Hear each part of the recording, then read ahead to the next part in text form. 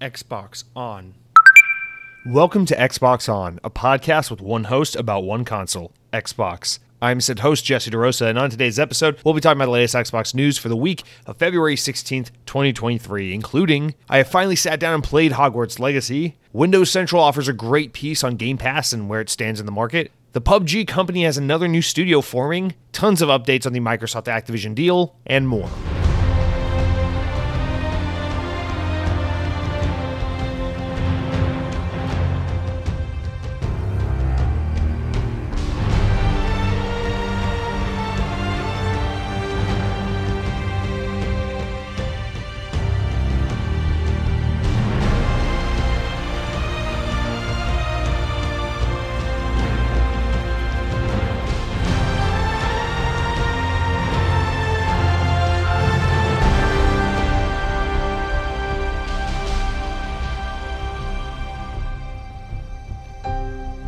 On this day in Xbox history, in the year 2016, Layers of Fear released for the Xbox One worldwide. Now, not to be confused with the upcoming, it's not a sequel. I think it's just man, I'm already confused, man. We're 2 seconds in the podcast. It's a new game. I think it's kind of like a reboot or reimagining. I don't even know. Layers of Fear, the original game, is having a new title come out, I think this year, called Layers of Fears. So now layers is plural and fears is plural instead of just layers being plural and fear being singular. This is naming conventions for games in a world where corporations are entirely beholden to SEO search terms, and for some reason some guy who wears a suit and doesn't play video games thinks that this is the thing you need to do to make the game sell better and show up better in Google search results or some shit. I never played Layers of Fear. It's just one of those games I've seen on the Xbox dashboard 100,000 times as I've gone to play yet another match of Halo 5 or Disney Infinity or some whatever crap I'm into. But nonetheless, that's your Xbox game that came out this day in 2016. Wow. I think 2016 is my new time period where I just look back and I'm like, nah, there's no way that was like 7 years ago, 8 years ago, whatever the hell it was. But yeah, it's okay. You guys, welcome to episode 194 of the Xbox On podcast. I'm incredibly excited to be here with you today because today I am, nothing special today. Sorry to mislead you, but I don't know, I'm just excited to be here. Is that okay? I work a regular day job, and this is just the thing I get to look forward to in the middle of my week. It's different from my job. It allows me to be a little creative and blow off some steam and have some fun and talk about something I actually care about. So heaven forbid I look forward to this podcast with you guys. God damn it, why are you guys all such assholes? Why you gotta be mean? Why you gotta make fun of me? Anyway, guys, some of the most notable game releases coming up this week. I'm trying to put this towards the top of the show so we have some hype to kind of lead into each episode. But before we get into our update, stories of mild amusement, of which I'm excited to get through with you today because we got a lot of Activision shit to say. Sense any sarcasm. I do want to just point out that this upcoming week, we have a pretty notable release coming to the Xbox on February 17th, this Friday. Did I say next week? I meant this week. Wild Hearts comes to Xbox. Yes, Wild Hearts, the new, published by EA, developed by Omega Force, just one of the weirdest team-ups in the history of forever. This new IP seems very heavily inspired by Monster Hunter. Is coming out. People seem really excited about this game. It looks really good. I don't know. It's nothing I'm going to jump into right away, but I definitely will keep an eye on this game because I feel like this might be one of those games that catches you off guard. You're like, oh, okay, I know about it. I see it. But then at some point it kind of comes across to you and you have to play it, and then all of a sudden you're like, whoa, this is good shit. Why did I go 15 years without playing it, as I say quite often when I go back and tackle my backlog. So hopefully, I try it sooner rather than later, but this game looks pretty good. It's just coming out at a busy time. There's too many games. We're playing Hogwarts Legacy, which we're going to talk about extensively this week. I know a lot of you are probably looking forward to Atomic Heart next week, and that's the next big game that's going to totally take my time. So, I don't know. Yes, Wild Hearts, you look good. I'm excited to see a new IP coming from some new forces joining together to do something interesting, but all eyes are on Atomic Hearts at this point. Guys, let's start this week with an update or correction. I don't know that this technically counts as a correction, but I wanted to put it here nonetheless because I do think it says something that is quite obvious that I just was too stupid to mention last week. But we were talking about Marvel Midnight Suns and the disappointing sales that publisher 2K had been mentioning regarding this game. And Dead Captain James, famed Dead Captain James, wrote in to say, Marvel Midnight Suns probably so low because it's a turn-based game. I like turn-based games, but this style is the most boring version of a superhero game. When a superhero game comes out, people want third-person action games. This is true, of course, because, I mean, you think Marvel in particular, it's such a mainstream thing at this point that if you're going to make a game based on a property that everyone is invested in, everyone loves, you probably want to make it a really accessible mainstream genre. Like, I don't know, maybe something like a open world RPG third-person action game a la Hogwarts Legacy, or something like a first-person shooter or a third-person action game. You know, these are the kind of more popular video game genres. I think for Marvel, obviously third-person action fits the bill quite well. But that always, I don't know, that isn't always enough, because you look at like, the only reason I don't point to that and say, well, that's the obvious sole factor, is just because you look at Marvel's Avengers from Square Enix and Crystal Dynamics, and even though that game did sell very well and did get a lot of attention, it still was a big underperformer. And I don't know, there was a lot of, especially among the quote unquote gamer crowd, or like the kind of savvy in the know gamer crowd, there was a lot of just underwhelming kind of sentiment towards Marvel's Avengers. So it isn't all just the genre. So I didn't want to blame it totally on that. But you are absolutely correct to mention the fact that the turn-based genre, as good as it may be, is a niche genre, and that, there's no shame in that. It just is what it is, and definitely worth noting when trying to consider why a game may have underperformed. So good thing to note. I appreciate the input. And guys, let's move into, I'm going to do the same thing I did last week. We're going to, instead of starting out with all the Activision updates, we're going to put a pin in it, talk about the other stories of Mild Amusement, and then circle back to Activision, because there's just so much Activision stuff that I just feel like it would really kill the momentum of the beginning of the show. So we're going to skip that for now, go into our stories of Mild Amusement, and we'll circle back. So let's start with a game that I'm sure is on pretty much everyone's mind, because we're all excited about it, and we will talk about it extensively later on in the show. Hogwarts Legacy. Our first story of Mild Amusement comes from VGC, where they note that Hogwarts Legacy has entered the UK charts at number 1. According to GamesIndustry.biz reports, in terms of physical sales, Warner Bros. Game was comfortably the best-selling game last week, according to GfK data, and both these sites are European, which is why we're getting European data, so please excuse me. It also notes that compared to the last major fantasy game release, Elden Ring, Hogwarts Legacy's week 1 sales were 80% higher than Elden Ring. 82% of copies were sold on PS5, while the remaining 18% were sold on the Xbox Series X. However, keep in mind that this doesn't include digital sales, where GamesIndustry.biz notes that the Xbox's digital shares tend to be much higher than their physical shares, partly due to the popularity of the Xbox Series S, which is a digital-only console. Probably also due to the fact that Xbox gamers mostly have Game Pass, which probably makes them more comfortable and forces them to use digital over physical more often.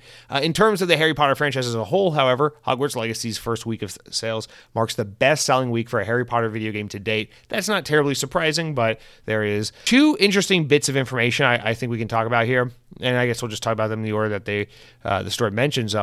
The first one being that the game, just because I want to put these numbers into greater context. Yes, obviously Hogwarts Legacy is doing insanely well. We're talking about UK numbers here, but these numbers can be extrapolated basically anywhere in the gaming sphere. Anywhere where PlayStation and Xbox are big major platforms, this data can basically be applied there as well, where the game is just completely dominating. It really is, at least thus far, this year's Elden Ring, where it is the game that is the water cooler moment. I came to work, this past week, and half my office, which, aren't traditionally like hardcore gaming all day people, are just talking about this game because it's the fucking game. I had a buddy of mine who hasn't touched his Xbox in 3 years and only plays his Switch to goof around in Pokemon, calls me up and he's like, hey man, you think I can borrow one of your Xboxes this week so I can play that new Hogwarts game? It's one of those games. It's just making everyone come out of the woodworks and suddenly want to get their hands around a controller to experience Hogwarts Legacy, to experience a Harry Potter virtual world, which is a phenomenal, awesome thing. It's exciting when this kind of stuff happens because it's one of those properties that can bring people into gaming and help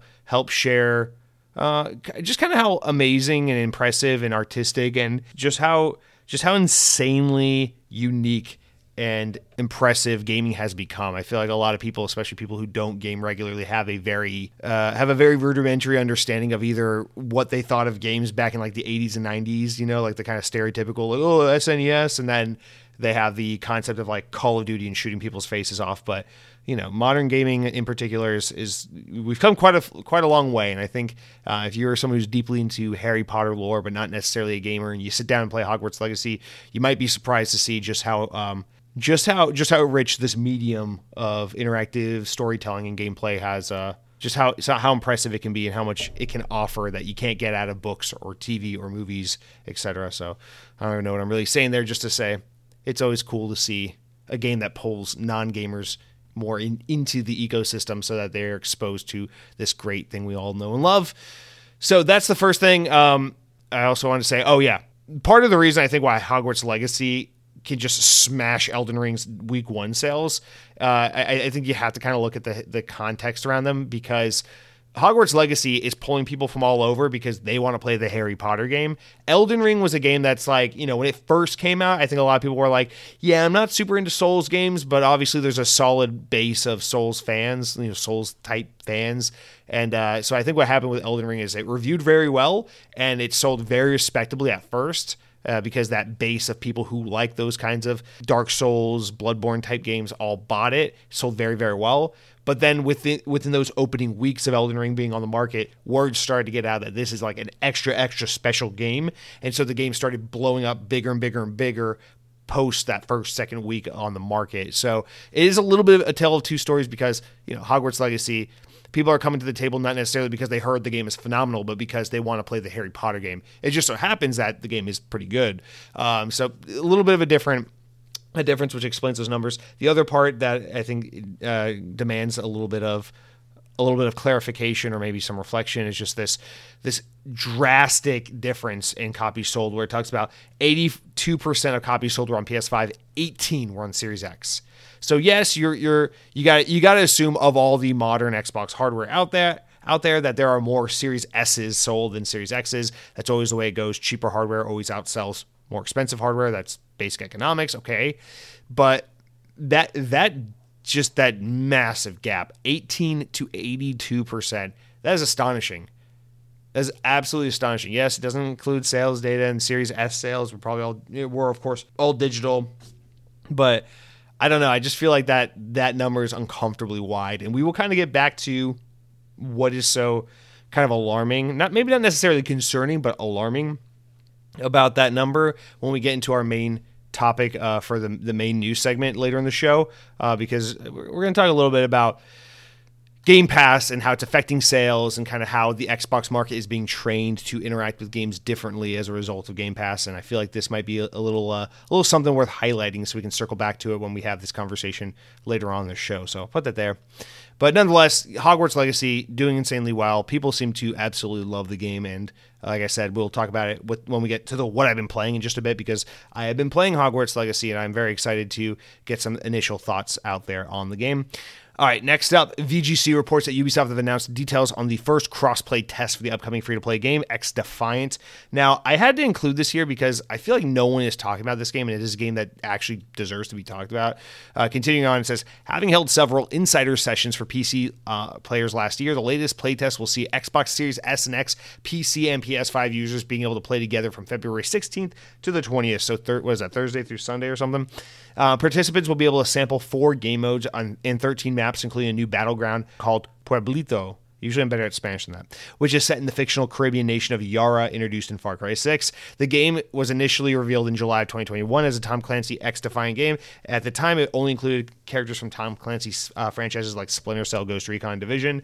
But by March 2022, Ubisoft announced that they were dropping the Tom Clancy branding and introducing characters from other Ubisoft IP. So hopefully we don't get Rayman in this game, but it's possible. And XDefiant is in development from Ubisoft San Francisco and led by executive producer Mark Rubin, who we note because he previously held the same position at Call of Duty Modern Warfare studio Infinity Ward. The game also has plenty of Call of Duty veterans working on this game. Plenty of pro Call of Duty players sitting in as consultants on the project. The game is set to be released for Xbox One, Series S and X, and PC with full crossplay at launch. However, we still don't have any kind of release window or time frame as to when this game is coming out. The reason I bring this one up and give it so much atmosphere and so much time is because I've played this game multiple times. I think I've played it on 2 or 3 different sessions with Cronky. We have downloaded the beta or insider or whatever thing on PC. We've played it a handful of times. This game is very good. I suck at it. I get my ass kicked every time I play it, and I don't prefer to play mouse and keyboard, so I'm looking forward. So I would actually like to get a chance to play it on Xbox, but the game is very good. I don't know that it's like something that would take me away from Modern Warfare or something that would take me away from Halo, but it is, I cannot imagine when I play this game, I cannot imagine there's not a strong market for a game like this. I think the biggest problem XDefiant has is Ubisoft has a bad reputation right now, and XDefiant is a god-awful name. But if you give this game a chance, I'm telling you guys, if you give it a go this weekend, you can play it on Xbox, see for yourself, man. This game is very good. If you like Call of Duty, you'll like this. It's like Call of Duty, but a little more tactical, a little more strategic, a little more thoughtful.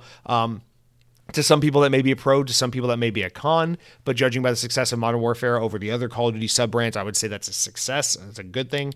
But yeah, I mean, this game feels right. It's just the kind of game where I feel like if you put Call of Duty on the box instead of Defiant X or whatever it's called, it might garner some real fanfare.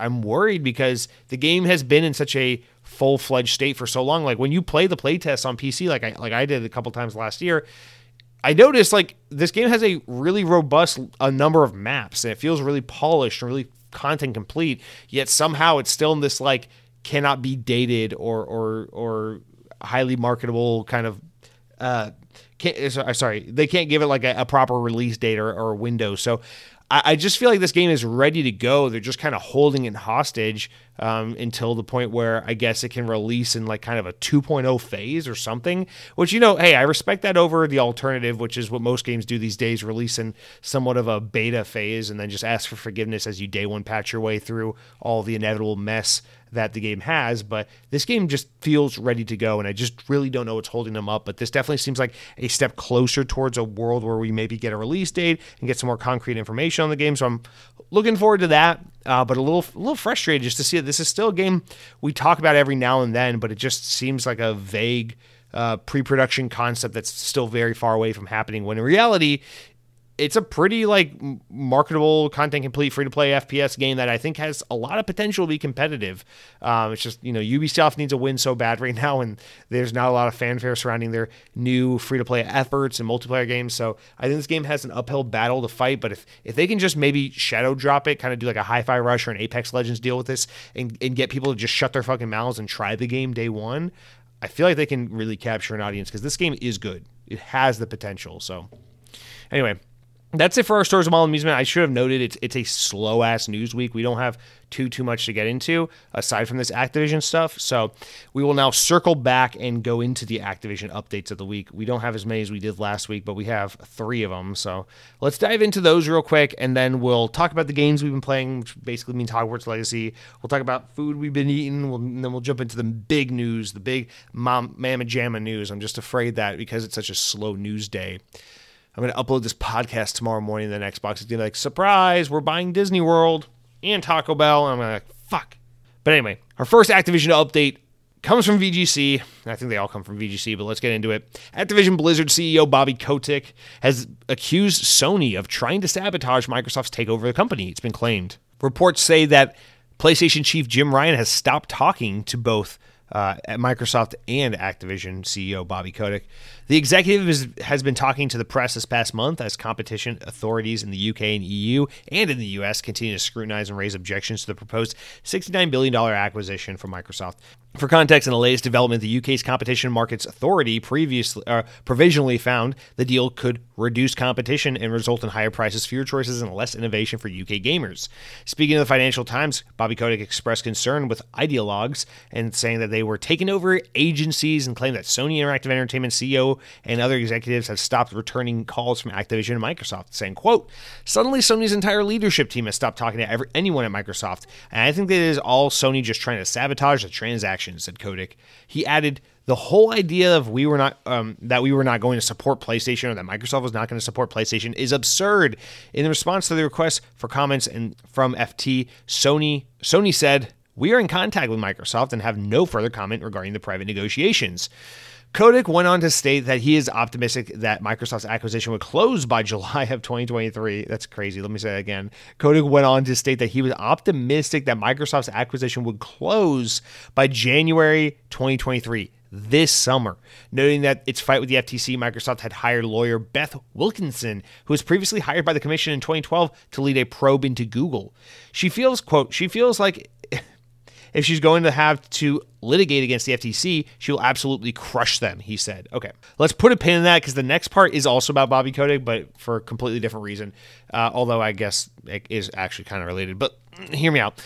So keep in mind, Bobby Kotick, bad guy, not good person, not good manager, not good leader. Obviously, he's run Activision well from a financial and from a business standpoint because Activision went from absolutely nothing to a behemoth of a company under his long leadership reign that still goes on to this day. But the man, not so great. Go back in time 2 years, look at all the stories coming out, the yelling to the secretaries, the waving the wand for harassment and discrimination charges under his leadership in his place of work, and the lack of resources and outreach and care for employees who were mistreated or unfairly passed up for promotions, et cetera, et cetera.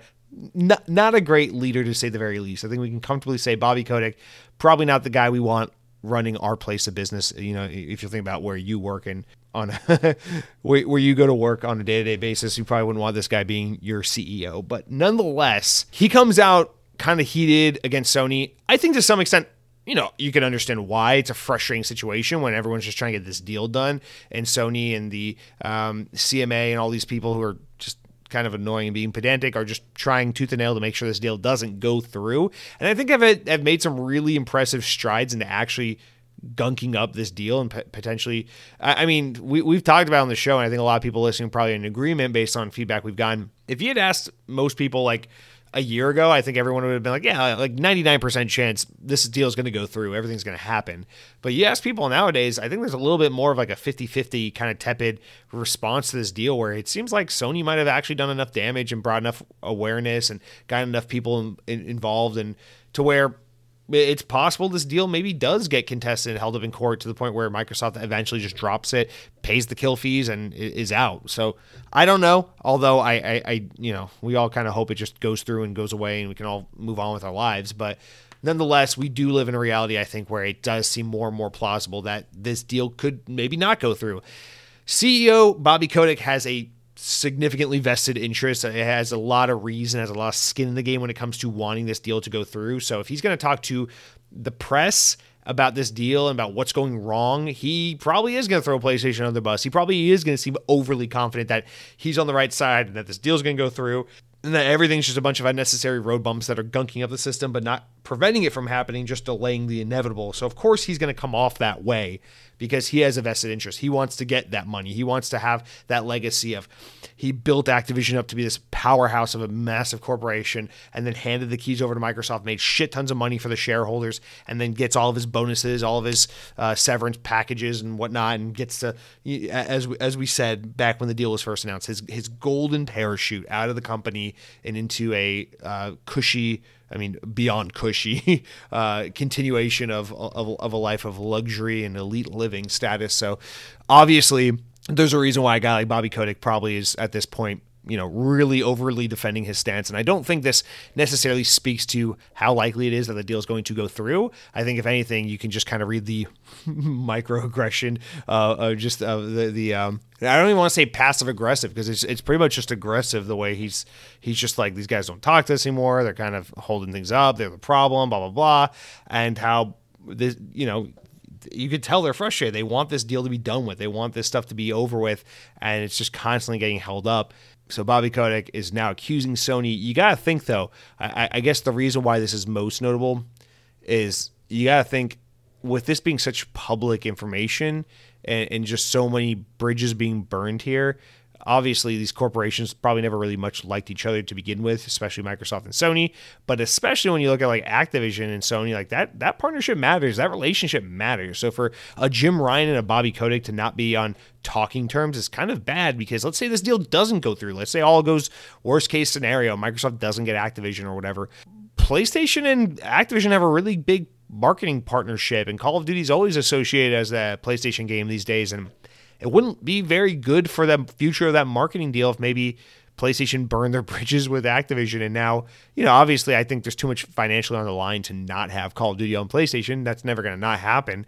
But I don't know, maybe if this goes south, if this deal doesn't pull through, maybe that marketing deal with Activision goes back to Microsoft after all these years, and now they have a strong, at the very least, what we get out of this deal not going through is a stronger unity and relationship between Microsoft and Activision, and more of a wedge driven between Activision and PlayStation, because it seems like definitely bridges are being burned in this deal, without a doubt, although it just doesn't make sense financially. You can't be a Bobby Kotick and explain to your shareholders why you're just not putting Call of Duty on PlayStation anymore. That's not an option. So regardless of the beef between these two people, business is business. The game will remain on PlayStation. That's not what I'm trying to suggest. But let's get into the second part of this, because it's still Bobby Kotick related. VGC also noted that Kotick is expected to remain in his current role as should Microsoft's proposed acquisition fall through, reports claim. In fact, the Wall Street Journal reported to sources back in January of 2022 that Kotick told his plans to the outlet, and that they expected the controversial CEO to leave the company back then. Now, while there's still been no definitively confirmation on whether or not this is actually going to happen, Fox Business now reports that Bobby Kotick will stay as CEO if the deal breaks down. The publication claims that that sources close to the situation have said that Kotick will absolutely remain the gaming giant's leader to run the company should the regulator derail plans of the Microsoft takeover. Despite reports suggesting Kotick is expected to leave Activision Blizzard once the deal is done, the company claimed that in a report to shareholders in April of 2022, Kotick didn't discuss his plans before the acquisition's announcements, and he still hadn't up to that point. Quote, no discussion or negotiation regarding a post-closing employment arrangement with Microsoft even occurred between Microsoft and Mr. Kotick prior to the approval of the execution of the merger agreement, and that the transactions contemplated thereby or have occurred subsequent to such approval and execution. Through the data here of very normal people speak. That was from the report. Now, Kotick had come under fire following November 2021's Wall Street Journal reporting, which was, the reports we just talked about, the sexual misconduct, allegations of workplace harassment at Activision Blizzard, in that under his leadership, there was an enabling of toxic workplace culture at the company. So, just to be clear about this, I mean, if we want to get tinfoil hat about this one, we have some really business journal kind of outlets reporting how, like, hey, Bobby Kotick could still be CEO if this deal doesn't go through, knowing that that's an unpopular take with the public, and trying to maybe this could be one of those things where corporations are working with their buddies in the media to try to drum up a certain narrative, to try and build this air of like, hey guys, if the Activision Microsoft deal doesn't go through, the thing we don't want to happen is going to happen, and Bobby Kotick will stick around and not leave the company, and that's not very good. Maybe we need to change the public perception and be more in favor of this deal going through. That's a little bit tinfoil hat, to kind of draw, connect all those dots where they may not be, but it's the first thing that pops out in my head, so I just feel like I gotta put it out there, even though I don't necessarily believe what I just said. But listen, this is I guess this is a thing that's like no one's really had to talk about or consider for over a year at this point, because we've been so knee deep in these conversations about the CMA and the FTC and Sony and Microsoft and Activision that we've kind of forgotten about all the stuff that Activision was going through right before this deal was announced. And now we're at this point where it's like, hey, we don't want Bobby Kotick sticking around. And the longer this deal doesn't happen, the longer he has to stick around. If this deal doesn't go through, there's no plan laid out for him to leave. And it seems like everything just kind of goes back to the way it was in 2021 and beforehand. So I don't know. Make of that what you will, I guess. But I just want to put that out there. And then finally, this one's a quicker update. But VGC also reports that Microsoft is set to present their arguments for why its proposed acquisition of Activision Blizzard should be approved at the European Commission hearing on February 21st. So in just a few short days here. What is that? Next Tuesday, I believe. So we're gonna get some updated information on that fairly soon. We should talk about it. We should be able to talk about it on next week's episode. The oral hearing, which won't be public, will allow Microsoft to address the statements and objections received to the EU last week's warning about the possible anti-competitive effects of the deal. A spokesperson from Xbox maker Microsoft confirmed that data of the hearing to Reuters will be on this upcoming Tuesday. And there we go. I just had the story just corrected my own mistake. So it is a private hearing, so we probably won't hear about this exactly after it happens. It's more likely that we will start to hear about this through reports in the weeks that follow this hearing. You never know. Maybe we do get some information kind of somewhat shortly afterwards, but it's maybe more likely that we'll have to wait for some digging and prodding and reporting before we get any kind of information of what is said and shared and what the kind of outcome of this event is. So we'll just put a pin in that because I feel like that is going to lead us to the next nugget of like actually interesting, moving the needle kind of on this deal that we've kind of been waiting for, because it really, ever since the holidays kicked off, it's just been a little bit of a stalemate with this whole deal. Just a lot of speculation, op-eds, conjecture, things like that. And so we're waiting for something substantial, and I think we're about to get it. I think we're getting close is what I'm trying to say. All right, guys, that's it for all of our opening segments, stories of Mile music, blah, blah, blah, blah, blah. Next, we will jump into the what I've been playing this week and then into the actual news. But before I can tell you about the games I've been playing this week, I got to tell you about what I've been eating. Now, guys, I want to keep in line with last week. We talked about Cheetos Asteroids, and I want to talk about something else, a different chip, if I may be so bold. Guys, can we talk about Terra chips? I'm just curious if anyone knows what the fuck these are. I have seen these all my life, and I picked some up at Sam's Club the other day, and I want to know, what are your guys' takes on Terra chips? So they market themselves as vegetable chips. I think they're trying to be like a little like uppity and healthy with their branding, but at the end of the day, it's just glorified potato chips. But Terra chips are basically, what if we didn't limit potato chips to just potatoes? We used other root vegetables. So it is a bag of chips, but it has potato, sweet potato, taro, parsnip, yuca, batata, all these different root vegetables chopped up, fried, salted, just like a potato chip, but it's a mixed bag with all of them. And I actually love these things. They're a little harder and they have more of a satisfying crunch, kind of like a kettle cooked chip. They're kind of, kettle cooked that style, I would say. That's how they kind of come across. But each chip has a different color and a different flavor and a different design, and I enjoy them quite a bit. Girlfriend, on the other hand, she hates them. She thinks they're terrible. I take them to work because I'm excited to eat them this week. My coworkers, they think they suck. They're making fun of them. They tell me they're gross. They tell me these potato chips are going to make your insides black. They're gross. They're gross. They're cardboard, artificial food coloring, all these things. And I just got to put it out there. Has anybody ever heard of Terra chips before? And what is the climate on them? I do think it is, I think it's a little lame. They try to market themselves as like this, like health conscious, like upscale alternative to potato chips. They're essentially just fucking potato chips.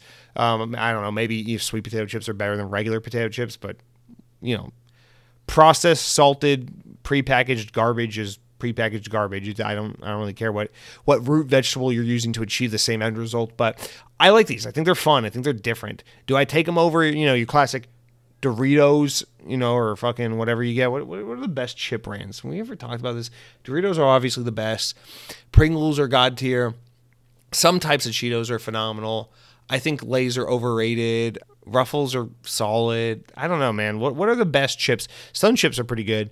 But I don't know. I think Terra chips are really good, and I feel like they never get involved in the conversation. They're a little hard to find. Not every grocery store carries them. So I wanted to put it out there. What do you guys think about the Terra chips? What kind of sandwich you eating it with? Maybe a little sourdough, a little bit of fucking some pepper turkey, a little bit of provolone, some deli mustard. You put some spinach on there, maybe some arugula. You got some mayo. You got some tomato, a little salt and pepper. I don't know. I feel like if you're trying to If you're trying to have a good sandwich situation, maybe Terra chips are a way to jazz it up a little bit. So you're not just eating fucking grilled cheese or PB&J or some kind of basic bitch sandwich like that. So that's it for what I've been eating this week, guys. A little underwhelming, but I've just been thinking about the Terra chips because I feel like it's something I hadn't had in like 15 years. And then suddenly this week I end up buying a bag of them and it's just on my mind, okay? It's on my mind. I got to talk about what's on my mind. Next up, let's talk about what I've been playing. Let's talk about the video games. I think this is what everyone's here for this week, is to talk about Hogwarts Legacy. Real quick, we'll talk about Hogwarts Legacy, but I'll just get this out of the way so we can talk about Hogwarts Legacy without having the other thing in the room. Gotham Knights, I talked about it extensively these past 2 weeks, so I will not get into that. I finally beat Gotham Knights. I rolled credits on it. I really like this game. I don't understand what the hate is for this game. Yes, the performance is a little rough. Yes, it's kind of inexcusable that it doesn't run at 60 FPS on the Xbox Series X. Yes, there are a bunch of things I don't love about it. The story is super goofy and campy, and the writing's super goofy, but I think it's a lot of fun. It's really unique and it's interesting.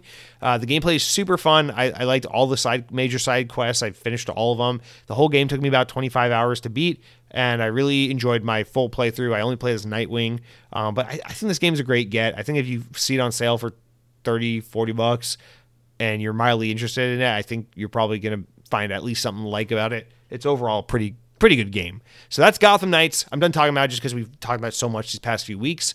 And then I also played a little bit of Halo Infinite because they have that new seasonal event, that new playlist with the Forge created old school maps from previous Halo games. Pretty badass. So I've been playing through that, working on that new little event pass. But that is all secondary to the other game I've been playing this week, which you all know what it is, Hogwarts Legacy. The game came out officially on Friday, although it was available 3 days early if you bought the expensive edition of the game, but I did not do that. I downloaded it the day it came out after work. Eager to play just because the early feedback had seemed to be so positive, and it really made me excited that not only is this game, a game that faced so much unnecessary backlash and had so much hype going into it, but despite all that obnoxious discourse and all the things that could have gone wrong, the game ended up being a pretty great product and really satisfying fans, which makes me happy. Now, I should clarify, because if you listen to the show for an extended period of time, you probably know I've made fun of Harry Potter quite a few times on this podcast. So why did I buy Hogwarts Legacy? Why am I playing Hogwarts Legacy? What does that have to do with me? If you think I'm one of those guys, it's like I bought Hogwarts Legacy for $70 because I wanted to stick it to the woke people that are screaming about the trans. No, literally none of that at all. I bought Hogwarts Legacy because Hogwarts Legacy is developed by Avalanche Software, which is a team that for the longest time was owned, Salt Lake City, Utah-based team, for the longest time was owned by the Walt Disney Company. It was Disney's in-house proprietary developer. And they used to make a lot of licensed movie games. They made Cars 2, Cars 3, the video game. They made the Toy Story video games. Ultimately, they ended up making their magnum opus, which was Disney Infinity, which was the Toys to Life game series that ran from 2013 to 2016. Disney Infinity is still to this day one of my all-time favorite games, and I have such an affinity, no pun intended, for this team. It's just one of those developers I got really invested in. I learned a lot about the faces behind the studio, the history of the studio, playing all their games, kind of getting a feel for their work. And as a big Disney fan, as a big fan of licensed movie games and tie-in games and AA games, there's something about Avalanche Software that always really spoke to me, because I always felt that the thing that shined through their games is, yes, if you don't know any better, if you're not into the scene, or you're not very invested in AA movie tie-in licensed games, you might not know this, but one thing that always stood out to me whenever I played an Avalanche Software game was, despite most of their games being licensed, short development window, low budget movie tie-in games, this team always had a consistent and impressive ability to put together a really fun game, despite the time constraints, despite the budgetary constraints. They always put out a solid product. And I think when it came to Disney Infinity, and the reins were kind of let loose, and they had support studios and more budget and more time and more freedom to kind of create whatever they wanted, and less of this kind of arbitrary lineup of hey, you have to have a full-fledged Moana game out in time for the Moana movie or whatever, By the time they got to that point, I think that's when they really started to shine, where, you pick up the Cars 2 video game, and any fucking licensed movie kids game, had bad voice acting and kind of no story, and it's just kind of what the fuck is this? But you see that at the heart of it, underneath the small development team, the low budget and all that, was a lot of really adept game development, a lot of like, we know how to get to the core of good game mechanics or fun world building or whatever the case may be.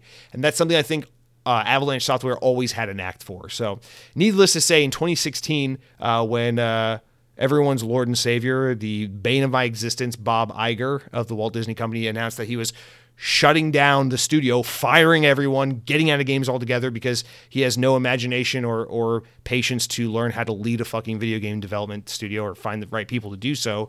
They decided to basically just pull out of games. They canceled Disney Infinity. They shut down Avalanche Software, fired everyone. I remember it was such a terrible, terrible day. I was literally at Disney World on vacation when it happened, and I'm just like on my phone checking Twitter. I followed so many of the developers that had worked on Disney Infinity, and it broke my heart just seeing all these people like, hey, I put my heart and soul into this project, and now I'm without a job. And that was a rough. I remember that was like one of the big video game stories that ever really impacted me, because it was just like I don't work there. I don't know any of these guys. I don't work in the industry, but it sucked for me because I was a huge fan of these guys, and it felt like kind of an underdog thing because it wasn't equivalent to like being a fan of Bungie or being a fan of Infinity Ward or being a fan of BioWare during like the Mass Effect 2 days or anything like that. It's not like this big name studio that everyone knows and has some kind of experience with. It was a studio that, like, I know a lot of people overlook these guys, but I personally had a lot of appreciation and admiration for them. So it sucked. Oh, sorry, my phone's blowing up.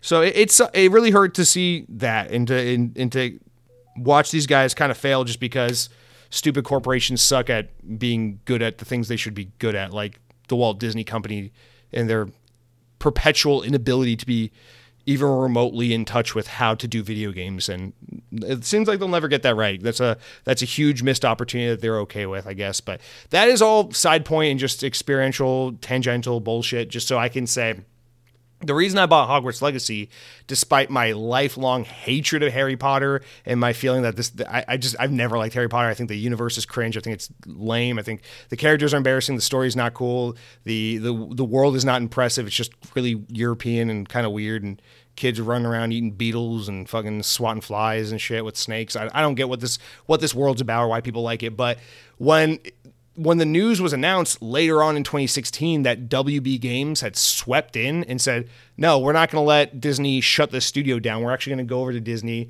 offer them some money, swoop up the team, buy Avalanche Software, and rebrand them as a WB team. I was elated because even though, Disney Infinity was still dead and they weren't going to be making fun Disney games or the things I liked, I just knew that, the team still gets to be together. They still get to exist and have their jobs and get to create video games. And so ever since that happened in 2016, it's been all eyes on whatever these guys do next. And so Hogwarts Legacy is the first game that they are putting out under the ownership of WB, their first non-Disney game. And not only is that the case here, but it's also the first time this team has been given a proper budget and development timeline to be able to make something big. Not just some licensed movie tie-in garbage. This isn't just Harry Potter movie 4, the licensed video game tie-in for every platform, including Nokia phones and Game Boy Advance. This is like the Batman Arkham trilogy or like the Shadow of Mordor games, where it's like, no, we're taking the IP and we're going to build a beautiful from the ground up game that is respectful and contributive to this world that everyone knows and loves, and we're going to make an actual game that plays into the strengths and capabilities of gaming. And so Hogwarts Legacy excites me because it gives Avalanche Studios the ability to exist again. It gives Avalanche Studios the ability to really hone in on their technical capabilities and their artistic capabilities and really create something that's AAA for the first time. And it gives Harry Potter fans something to really be excited about and look forward to. And how badly I'd shit my pants in an alternate universe where Disney kept this studio and gave them 7 years and $200 million and said, go make a AAA Tron game from the ground up, or a AAA Pirates of the Caribbean game. Go fuck off for 7 years and do that. I'd pee my pants for the rest of eternity if something like that happened. It'd just be amazing. So I'm happy on behalf of Harry Potter fans. I'm happy on behalf of Avalanche Software, and I'm super proud and excited to be able to support this studio. To me, it seems weird kind of getting excited about it, but to me, it's it was really a cool moment for me to be able to buy another Avalanche Software game in 2023, something at one point I thought I'd never get to do again. So to just be able to say, fuck you, Disney, here's my $70, I'm supporting this team that you tried to shut down and put these people out of a job, and now they're making games that are far more well respected and higher received and just culturally just massive than anything they ever created under Disney, because the team's being given the time, the money, and the capability to really do what they can do best. And I don't know, to me, I just see Hogwarts Legacy as a really great, huge success story for this team, and it makes me very happy. So that is my reason, despite really not liking Harry Potter at all, for being so like such an excited, big proponent of Hogwarts Legacy. And that's why I bought it day one. That's why I've been playing it this past week. And you know what? Despite the fact that I'm not a Harry Potter guy, I'm actually having a lot of fun with this game, because even though I do think the world is weird, no spoiler alert, I promise. I'm not going to spoil any of the game, but there's like this scene early in the game where like you get into this carriage that's going to fly you off to Hogwarts. And it's so goofy because I understand the world of Harry Potter. It's all like, oh, wizards and spells and magic. And the little guy's dressed up like a little 18th century European man. He's got his little reins and his little reindeer or whatever that pull the carriage are all like invisible. So like he goes like, ha, ha. And then like the little carriage goes flying up into the sky so they can go to Hogwarts land.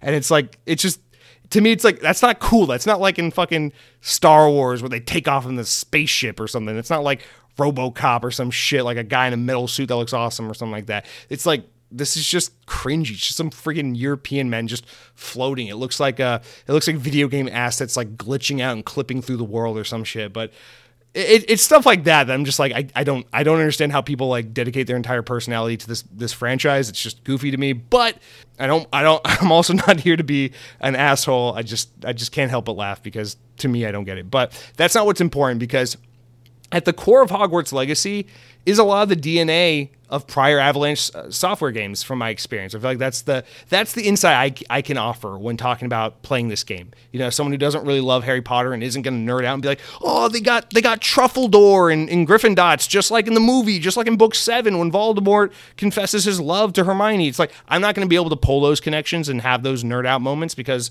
this franchise, I'm just not that educated in it. But I am going to be able to tell you other things, like the combat in this game is phenomenal. The combat in this game feels so good. And honestly, that's the part that they could have fucked up easily the most, because solely doing that wand magic spell combat could be a little like, you know, it could be a little basic. It could be a little lame, especially without it being something more safe, like, I don't know, like turn-based combat. But they did a phenomenal job with this game and making the combat so fun. Changing your little spell loadout and matching the colors. Like, oh, this character has the purple thing, so you got to use these kinds of spells to combat them. And then you can chain different spells together. And when you're like doing your basic spells and attacking enemies, there's like a weightiness and a connectedness in the combat that feels so good. It's almost like in God of War when you're like smashing things with like your axe or your hammer or whatever, where you feel that connect where your spell like hits into the character, and it's a really satisfying combat loop. I find the game to actually be insanely fun when you're in combat. Sometimes the combat's actually a little challenging. I'm only playing on normal mode, and I'm not like struggling my ass off or anything, but it's a little more dynamic and I don't know. It's a little more involved than I thought it would be. You definitely have to learn how to parry. You definitely have to be more thoughtful with your attacks. You can't just button mash. And if you die in this game, it just looks like Dark Souls. It's like you have failed the Hogwarts mission or whatever the hell. And it looks like the "you died" screen from Dark Souls. Like, this it's not fucking around with you when you play in this game. So I really appreciate the combat. I think that's my favorite thing about the game for sure. I also think the presentation of this game is phenomenal. Like, the character face models look insanely good. The world is beautiful. The lighting is great. The textures, the details. For an open world game, I think this is one of the better looking open world games I've played in a while, especially coming fresh off the heels of Gotham Knights, which, despite how much I like Gotham Knights, that game does not look good at all. Hogwarts Legacy looks very, very good. So it's really, again, another impressive thing to be able to see this team that traditionally had to work with a low budget to make licensed tie-in games not get to really go all that in with amazing graphics or anything like that. Their strong suit traditionally would have to be strong art styles to kind of make up for lack of visual fidelity. This game has visual fidelity. It looks good. Save for like a couple weird like performance things, like when you're opening doors, like sometimes it will have to load for a second in between just opening a random door or something like that. The game basically looks and runs beautifully. I played on performance mode, or I've been playing on performance mode the 5 hours I've been playing the game, and so I'm choosing the 60 FPS 1080p over the 4K 30 FPS, and The game looks great. It runs great. It's smooth. The frame rate is locked. Another thing I'll say about this game is I feel like it's been a while since I played a game at launch that has just had no issues. I know there has already been a first week update that fixes something. I don't know what it is because from my experience so far, the game runs great and I have no issues. I've seen like a couple little like graphical glitches, things that don't impact the game at all. Like during a cutscene, one of the guys was talking and there was like a little triangle texture that just like popped in and out for like 2 seconds, but nothing bad, nothing like, oh my God. It's just like my Harry Potter keeps floating through the sewers, and then every time I try to get on my Gryffindor, I fall off and I die. It's nothing ridiculous or game breaking. It's just like, yeah, I saw like a graphical pop in one time for a second, stuff like that. So the game looks great. It's very polished. It's very fully put together. And if anything, that was actually one of my concerns with this game because it is targeting so many platforms with it coming to not only current gen hardware, but also last gen hardware. It comes to Xbox One and PS4, I think in April. And then this summer, it's supposed to come to Switch. God help us. Anyone who buys this game on Switch, I fucking pray for you because even though they did a great job with the Series X and PS5 version of the game, I don't have confidence they'll be able to really pull this thing off on Switch, but hopefully they'll prove me wrong because so far it seems like they proved a lot of people wrong with just how well this game runs, how good it looks. I'm still in the early hours of the game, so I don't have too much to dive into other than to say with all that other crap about the way it looks and runs and the reason why I came to this game in the first place, I will say, just kind of going off the first hours, my gripe with the game is definitely how slow paced it is to kind of let you loose into the world and let you into the action. I think it does a really good job of tying the Harry Potter tropes into gameplay things. Like, you know, it has that like semi RPG thing where it's like you got your student life aspect. So sometimes your quest is you got to go to class, you know, and sometimes it's like, or they find a really good way to teach you the basics and the controls of the game through the narrative elements that happen at the very beginning of the game, which I won't spoil. And I think the game does a really good job of trying to build a creative, unique story within the Harry Potter universe while also really complementing it to the conventions of gaming. I think that's one thing the game does really well. However, it just feels like the first 2 or 3 hours of the game is really just tutorializing absolutely everything. It's just getting to Hogwarts, a little bit of a drag. Getting to your first class is a little bit of a drag. Getting to Hogsmeade so you can get outside the castle and kind of explore the open world a little bit of a drag. And there's just so much story and setup kind of in between all these little elements that by the time you finally get into the open world, it's like, wow, I feel like I've been playing the game for quite a while. So that's a little bit of a gripe. I understand maybe, you know, I think it ties in quite well to the narrative, and I think it might be helpful considering this game is going to attract a lot of not, you know, very experienced video game players because it's an IP like Harry Potter. It's going to attract just so many different types of people. So maybe it's a good thing, but for someone like me who's played games like Hogwarts, like, you know, it's not a groundbreaking game. It's a single player open world, third person action RPG game. So it's not like I haven't played a game like this before. So sometimes I feel like the game is holding my hand a little too much and walking me through a little bit too much when what I really needed to do is just kind of fuck off and let me explore. So I will say that is my early on gripe with the game, although I can feel it, you know, I'm about 5 hours into the game now. I can feel it starting to ease off and let me kind of do my thing a lot more now than it was, especially 2 or 3 hours ago into the game. But yeah, 5 hours in, that's really all I have to say about the game. I'm just super excited that people are loving this game. I'm super excited that Avalanche gets to have this success story. The game is doing very well. The team gets to be together and make another game together and show that they're a really capable and adept developer. And honestly, this is a game that's going to put these guys on the map. You know, pretty soon people aren't going to remember these guys as the Disney Infinity Cars 2, the video game guys. They're going to remember them as the Hogwarts Legacy guys. And that's going to give these guys opportunity to, you assume whatever they do next is probably another Hogwarts Legacy game. Unfortunately, that's just how gaming works. You kind of get tied to your thing for like 15, 20 years before you can do anything else. But at least at some point in the future, this kind of gives them the freedom and the ability to kind of take on other projects that are AAA or really high caliber and be able to do some other things because, you know, for a long time, this was seen as kind of like a for-hire AA licensed game studio, and now they're kind of seen as a AAA self-made studio that is really capable of making great games. And I don't know, all around, this is just a huge success story for me. It's nice after 7-8 years to finally get to see these guys just have a big win and I'm excited. The game is good. I'm thinking about when I'm not playing it. I haven't had enough time to play it as much as I'd like. So I'm looking forward to playing it a lot more this weekend. And those are my initial thoughts on Hogwarts Legacy. A couple of you guys wrote in on Hogwarts Legacy as well, so I thought we'd go through your comments here and see what you have to say. And then we'll address the elephant in the room with Hogwarts Legacy, just because I guess we got to say something about it, although I maybe don't have too much to say in that regard. So our first comment on Hogwarts Legacy comes from Headhunting Halo, who says, Hogwarts Legacy, if it came out last year, would have been my game of the year for sure. I have about 34 hours into the game already, and it's really fun. Wow, that's impressive.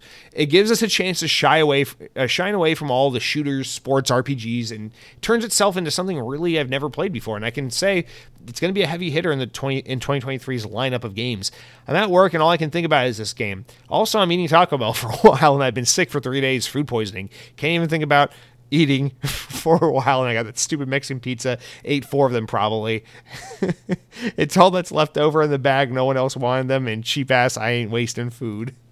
I love what a crazy left-hand turn that comment takes. But Headhunting Halo, I hope you're feeling a lot better. This was a few days ago you left this comment, so I'm hoping you're feeling a lot better now and you're back at it. But shout out to Taco Bell. And yeah, you're absolutely right. If this game came out last year, the only other competition it really would have been like God of War and Elden Ring. Like, this game would have been such a welcome game last year, a year that for a lot of people was seen as a pretty slow year, especially up until those last few months. It was a mostly slow year. So I feel like if Hogwarts Legacy could have hit like a early spring, summer-esque window of release last year, oh my God, it would have dominated 2023. The discussion in video games, no doubt. But unfortunately, it is coming out early in a year where we have 8.2 million amazing looking games coming out. You can't really go like more than 2 weeks this year without something big coming out. But glad to see you're really enjoying it, Headhunting Halo. The other person that wrote in on Hogwarts Legacy is Redo Vandal, who says, so I got a few hours of gameplay into Hogwarts Legacy this week, and I must say the game delivers. I was expecting bugs, crashes. So far, it's been great in that department. Storyline is also original, given how overdone the Harry Potter IP has been.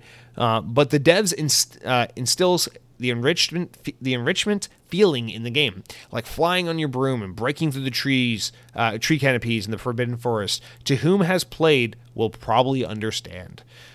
I'm just now getting there, so almost. Although I probably should have read this comment sooner, because it seems like you're addressing a lot of the things I had to talk about as well. As though much as I agree, a lot of the games probably don't really need open world. Hear me out and try it. Avalanche accomplished it, but overall, this was an impression. Overall, this was my impression on the game. And also, update on the Switch. Looking at it and ignoring the next gen capabilities is pretty decent. Not groundbreaking stuff, but it does what it's supposed to do thus far. The games are fun. It just feels like an appropriate gaming device, and not taking itself too seriously. Getting to enjoy Mario Sunshine Galaxy is enough for me. Hell yeah, Mario Galaxy, best game of all time. Respect. And you also said Mountain Dew hot sauce, question mark. If you're going to do Mountain Dew hot sauce, do it based on Baja Blast. That's all I'll say about that. And then we'll circle back to your Hogwarts Legacy comment. I agree. There are too many open world RPG games in this day and age. Hogwarts Legacy is not one of them. I think Hogwarts Legacy is exactly the genre it needs to be. For Harry Potter, it's exactly the game it needs to be. Harry Potter needs exploration. Harry Potter needs development. Harry Potter needs a socializing school life kind of element to it. And all these things, I think, encapsulate what people love about Harry Potter. Because Harry Potter has drama, has suspense, it has action, it has, those kinds of things, which obviously lend themselves well to video games. But the thing people love about Harry Potter isn't just that people whip out their wands and start wagging them in front of people's faces. People also like Harry Potter because there's that like comfort and that thing people resonate with so much, where they see these kids going to school and leading these social lives. And I think it's a thing everyone kind of relates to, because we are at one point or another all school-aged people who have social lives and go to school and experience that. And the thing I think that makes Harry Potter so special for people is taking that mundane shared experience that just literally everyone has with school in making it something that is extraordinary, making it something that is unique, something that is fantastical. I get that that's the appeal of Harry Potter. I make fun of the floating reindeer and the British men, but obviously I understand that that's what's so special about Harry Potter is this castle, this wizarding world, this taking our mundane and boring world, like things like banks and schools and villages, and making them these fantastical enchanted places with witches and wizards and spells and magic and creatures, makes the mundane familiar world very imaginative, very creative, and very engrossing. And I understand that's what people love about it. So yeah, I agree completely. As much as the open world thing is kind of overdone, like I didn't necessarily need my Halo game to be open world, although surprisingly they did quite well with Halo Infinite. I think there's no better genre for Harry Potter than what we got here with Hogwarts Legacy, an open world, third person, narrative based action. I mean, maybe the only other genre that could lend itself as well for Harry Potter would be like an MMO, which is just another type of like subgenre of what this game already is. So yeah, I absolutely agree. They nailed it on the head. And yeah, same here. I was expecting bugs, crashes, modern gaming issues, and this game just kind of delivers. It's really quite impressive. I think someone else wrote in about Hogwarts Legacy, but the comment came like right as I was recording, so it might be down later in the comment section of the podcast, but we will get to it. But guys, that is it for our opening parts of the podcast, what I've been playing, etc., etc. Let's take a quick break, and we'll jump into our disappointingly short news week. But we'll go through that, make the most of it, and then round out with some comments and get the hell out of here. So we'll be right back to talk about the news. All right, so next up, we're going to do something a little bit unconventional for this podcast. Our big news story this week, it's not really even a news story. It's more of a really great editorial piece that Jez Corden over at Windows Central wrote up. I want to just kind of, I tried to cut out as much of it as possible just to kind of shorthand it so we can just kind of talk about it and analyze it and build off of it rather than just read his article and then drive traffic away from something he worked really hard on. So I highly recommend you go over to Windows Central and read this article yourself. It's a good read. But so I try to condense it down to the essentials, although it is quite lengthy still.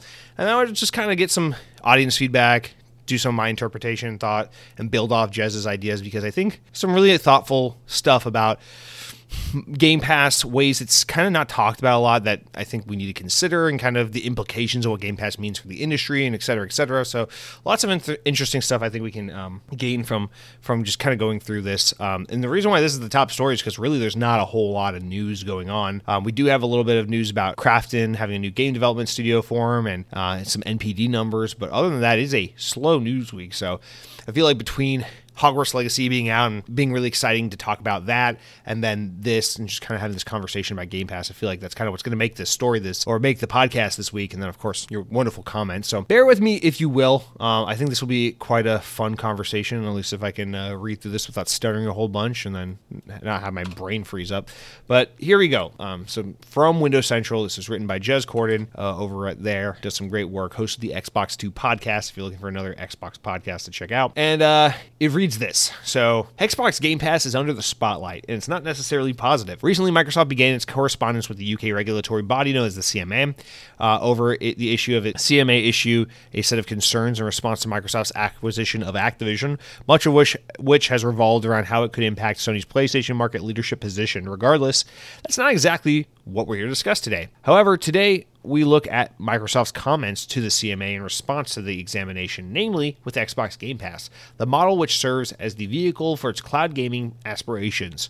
On a monthly subscription, Microsoft offers hundreds of third-party games in the service. However, contention revolves around the fact that it includes all of its exclusives, many of the best Xbox games, as day-one entries, which means that users can skip paying $70 of a full-price game for essentially a $10 a month subscription of all access.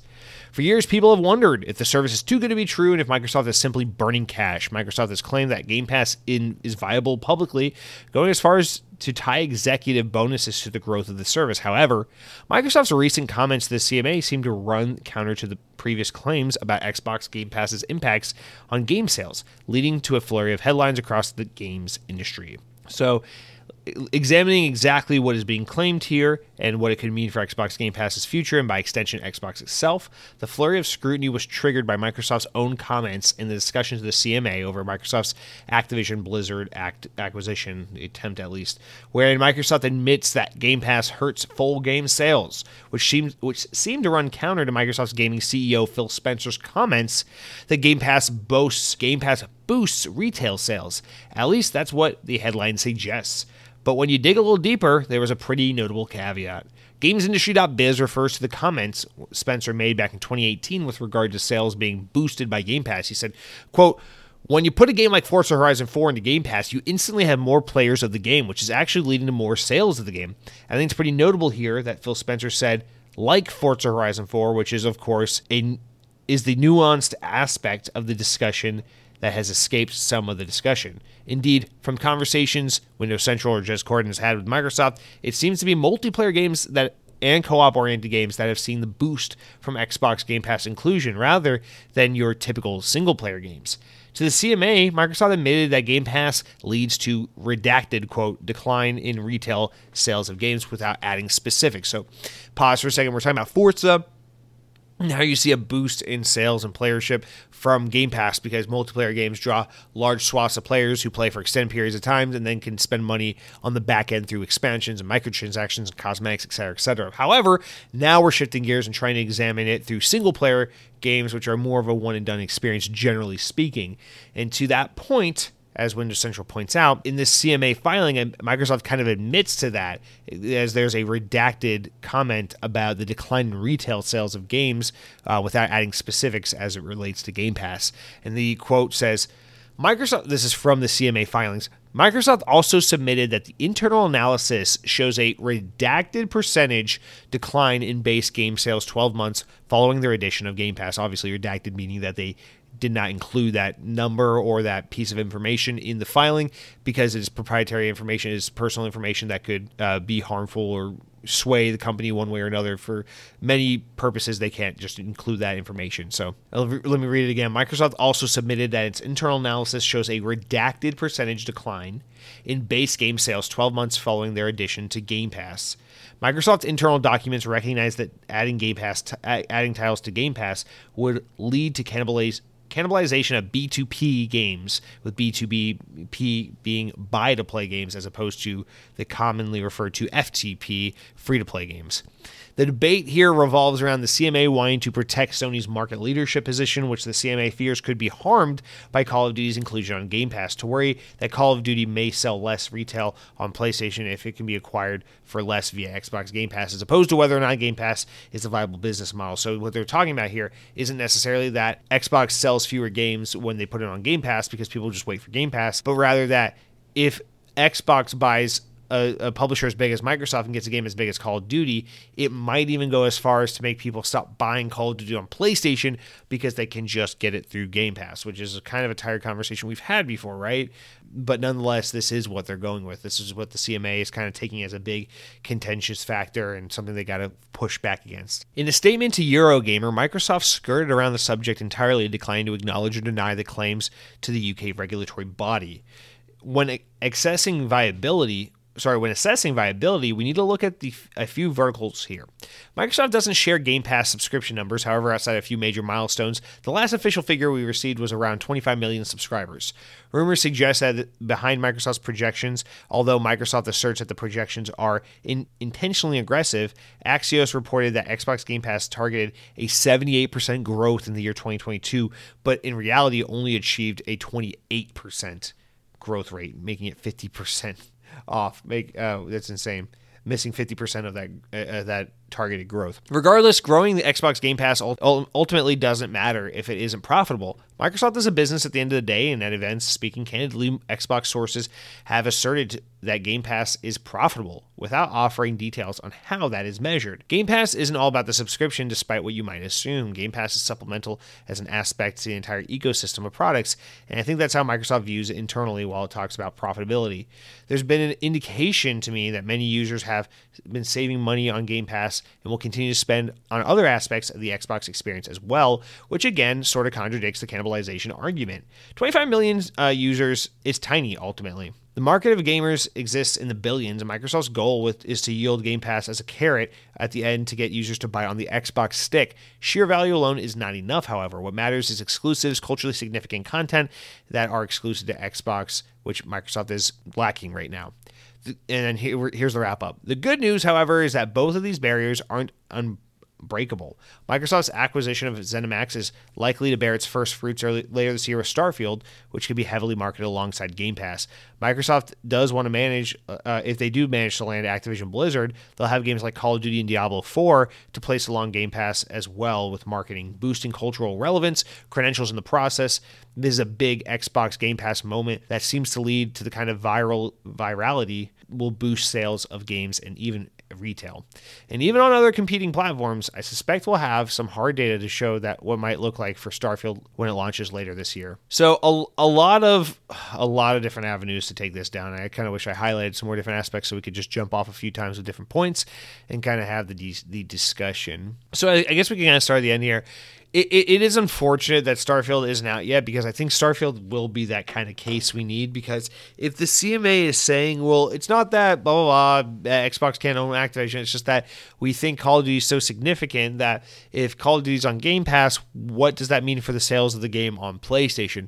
It's just too bad that we don't have something like Starfield being on PlayStation to kind of compare, so they can have that example of a game they acquired releasing on both platforms, being exclusive on Xbox, or being a Game Pass exclusive on Xbox, and then still selling really strong on PlayStation, because we're not going to be able to have that kind of comparative factor, which we would have if Starfield were to release on PlayStation. I guess the closest thing you can look to as an alternative would be Minecraft, because Minecraft is huge. Minecraft is always going to be huge on PlayStation. It's always going to be on PlayStation, but it's a Game Pass title on Xbox. Minecraft Legends and Dungeons are Game Pass titles on Xbox, yet Minecraft still continues to do really well on non-Game Pass platforms. It's a little bit of a straw man to some extent, because obviously Minecraft was out long before Game Pass. Minecraft is much cheaper than your average $70 game. The Minecraft brand had been established on every platform well before Game Pass.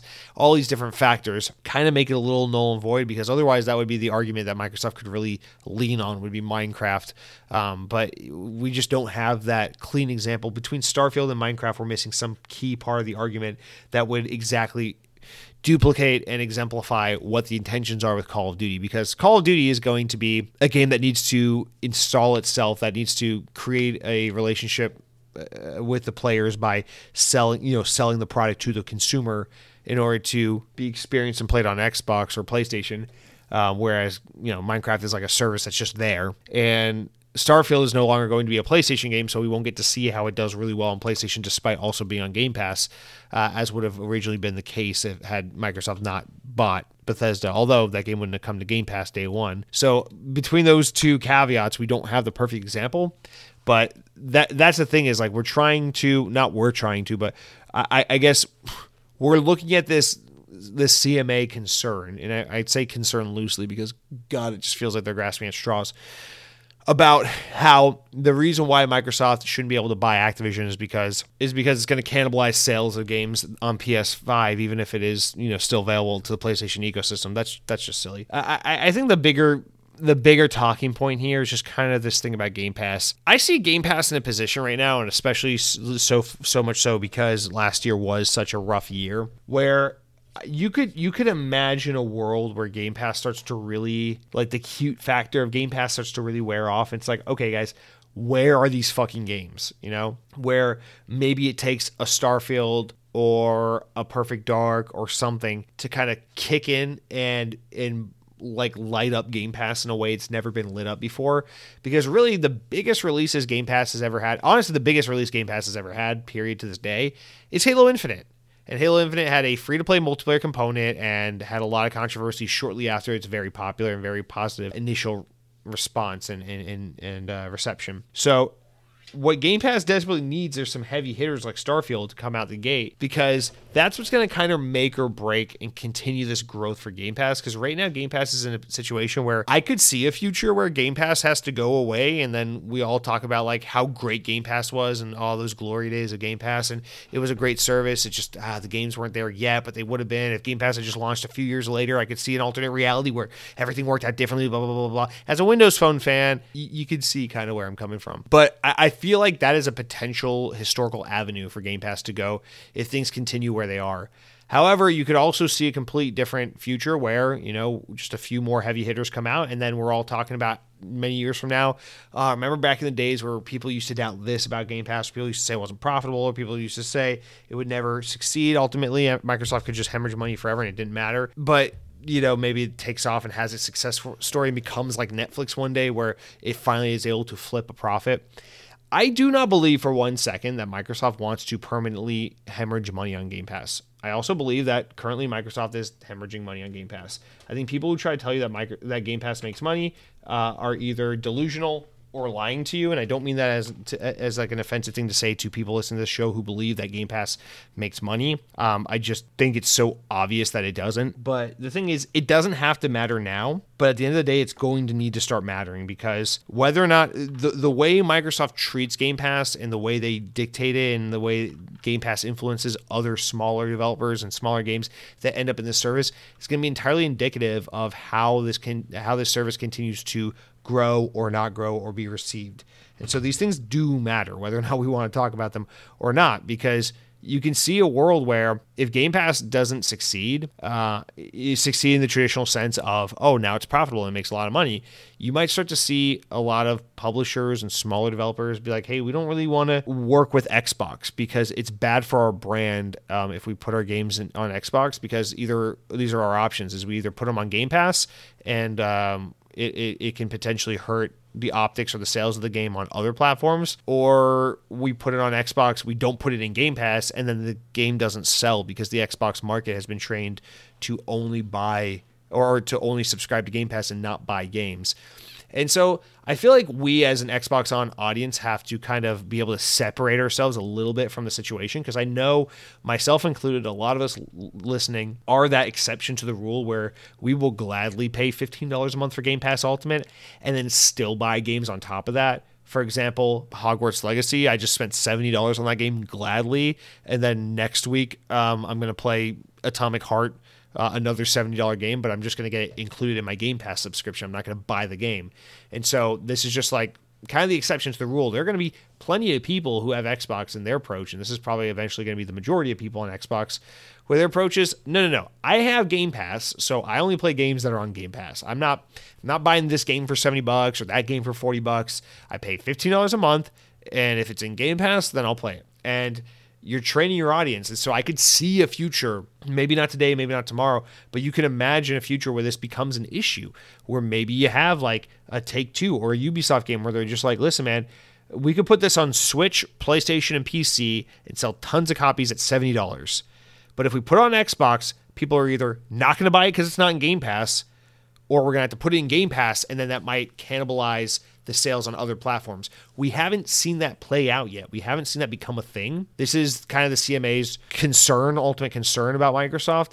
I still think it's kind of unfounded, and there's no evidence that points to it really, or at least not yet. We haven't seen it because, I mean, you look at like MLB The Show, that is a PlayStation developed and published game that has forcibly been put on Switch and Xbox as of recent years. It comes to Game Pass every year as a day one Game Pass title, and is still one of the top 10 best-selling games in the United States every year because of PlayStation sales. Despite the fact that we all get it in Game Pass, PlayStation players are still gladly paying $60, $70 a year for it. So, personally, I don't really think that we have begun heading in this direction where publishers or developers might be afraid to support Xbox because they think that people won't buy their game on PlayStation or Switch or PC. But I can understand why this is a concern, especially for smaller publishers and developers. And I can understand why people might draw a conclusion that this is kind of where we're headed. So this is one of those things where it's like, if Game Pass does not find a savvy way to start blowing up its subscriber base consistently, then it risks kind of destroying the goodwill of what Game Pass is before it can really fully establish itself and turn a profit and become what it needs to be. Because right now, Game Pass is in the phase of it has a lot of subscribers and it's growing, but it's not profitable yet. It's no Netflix yet. And if we just continue on this slow growth path, kind of like what we were on last year at Game Pass, then I just feel like this could end poorly for Microsoft, where it gets to a point where it's costing so much money and the growth is never enough to help them turn a profit. And it's starting to train their audience to never buy games. And it's kind of destroying the Xbox brand in a way. Because I believe it. I believe that people are not buying single player games. I do not believe for a second that people bought Plague Tale in Requiem last year after beating the game on Game Pass. I don't believe that happened. That's a game where people probably got it on Game Pass, played through it, beat the game, deleted it off their hard drive, and moved on to the next game. The only money that Focus Home Entertainment got from that game was whatever Microsoft paid them initially to get the game into Game Pass. And that's, it's a gamble. Like in some cases that might be more than what you would have got selling your game directly on Game Pass or on the Xbox store page. And in some cases it might be a lot less than you could have made if you just didn't do Game Pass. And so it's going to be a struggle. You can see a world where, it's good to have a multiplayer game like Forza in Game Pass because, people are going to buy car passes and Hot Wheels expansions, and they're going to buy currencies and other things, and they're going to spend money in the game because you're going to get such a massive, wide base of players with this low barrier to entry, just download and play the game kind of approach, that people are going to fall in love with the game, get addicted to it, and spend money on the microtransactions, and not all games will work like that. And if this is the direction we're headed, where everything starts to go into Game Pass, people start to really support it left and right, and it becomes such a ubiquitous thing, then it might train developers and publishers to think, okay, we can't release games that don't have some kind of microtransaction expansion roadmap thing, because that's how you make your money. You get your initial chunk of change from Microsoft to get the game on the Game Pass, and then you make your money on the back end by enticing players to buy cosmetics and buy expansions and things like that, because they didn't buy the game through Game Pass, they just got access through Game Pass. That is a possibility as well. I think we have to consider these things because with Game Pass, in order for this to ultimately succeed, I think the key is to have consistent movement and growth. And that's my concern. I'm not worried that Game Pass doesn't make money. I'm confident Game Pass does not make money, but that's not my concern right now. My concern would be if Game Pass just kind of remains what it's been the past couple of years for another couple of years. We need to see Xbox Game Pass blow up with some exclusive content that makes 20 million more people subscribe this year. And we need the service to blow up and become super popular with cloud gaming and things like that. I think right now, Game Pass is largely seen as a way to play games on your Xbox or your PC. And without that, we're just going to keep growing, or not growing, we're going to keep stagnating, and it's just going to push this Xbox ecosystem that has a relative install base and gamer situation to what the Xbox One had, except now nobody's buying games. And that's kind of what we're creating. Do you see what I mean? I guess that's the potential danger, is that if the Xbox Series consoles don't continue to sell really competitively and Game Pass doesn't get millions and millions of new subscribers consistently, what you end up creating is the Xbox One generation all over again, but worse, because now people aren't buying games. They're just subscribed to Game Pass. I think that's a bad situation. So, and then you could always talk about just kind of the basic philosophy of like, well, what is profitable? What do you mean? Is it profitable? Are we talking about profitability based on, are they making money purely off people's subscriptions? Or is it profitable because once you do the numbers of what we're getting on the back end from people playing multiplayer games and buying microtransactions, whatever. There's a lot of ways you could look at it and try to spin it. But I think just in a cut and dry, simplistic way, I do not think they make money off subscriptions. I think that is revenue that gets dumped back into Game Pass and then some, then a lot of some, to get more games into the service and to operate the service, because it ain't cheap doing Game Pass. It is not cheap for Microsoft to do Game Pass at all. I just refuse to believe that they are making a healthy profit, especially when you get a game like Starfield. And Starfield's going to be available for purchase on Xbox and PC and nothing else. And on both of those platforms, people can just skip buying it for $70 and just go straight to the Game Pass subscription. And so, be interested to see. How are we ever going to get sales numbers for Starfield? I'm so curious to see how it's going to go, because you can get on Game Pass for PC, you can get on Game Pass for Xbox, and it's not available on any other platform. That'll be insanely exciting to see, because I feel like if we're likely to get any kind of data like that, it would be out of Bethesda. I know we didn't get information like that from Microsoft when Halo Infinite came out, but maybe, I don't know, Microsoft might tell Bethesda not to release that kind of data, but I feel like Bethesda would be the kind of company to to some extent share that kind of information in some way somehow. So I don't know. I feel like I kind of ended up rambling a lot, which is pretty typical for me, but I find this article to be interesting because it just kind of forces us to think about Game Pass and how it can't just exist as is in perpetuity forever and ever and ever. Something has to change. It either has to grow substantially and continue to sustain growth and keep that trajectory, or we need I don't know what the alternative is, because I am confident that people are buying Xbox Series S for $270 and then getting the Game Pass subscription, and that's it. They're not buying games. They're not buying expensive hardware. They just got this entry level console and this subscription service that gives way more value than it asks for in terms of monetary requirement. And I just feel like that's not a great place for Xbox to hang out in for too long. You want to grow that number to where you can start turning the profit, and you want to grow the attention of other gamers by making Game Pass a more enticing option for people on mobile and tablets and things like that. Because right now, I think Game Pass is still largely, even though this is all about cloud at the end of the day, and Azure's a big moneymaker for Xbox or for Microsoft, Game Pass and cloud gaming and all that is probably not a big moneymaker right now. All right, our second of 3 stories this week is PUBG owner Krafton. The South Korean video game holding company behind PUBG, we just said PUBG, is setting up what it calls for its first Canadian AAA studio in Montreal. This is actually quite significant. The studio, which is going to be named Krafton Montreal Studios, is led by Patrick Mithie, a former game director at Ubisoft Montreal. Mithie was best known for directing Far Cry 3, 4, and 5, New Dawn, as well as Rainbow Six Extraction.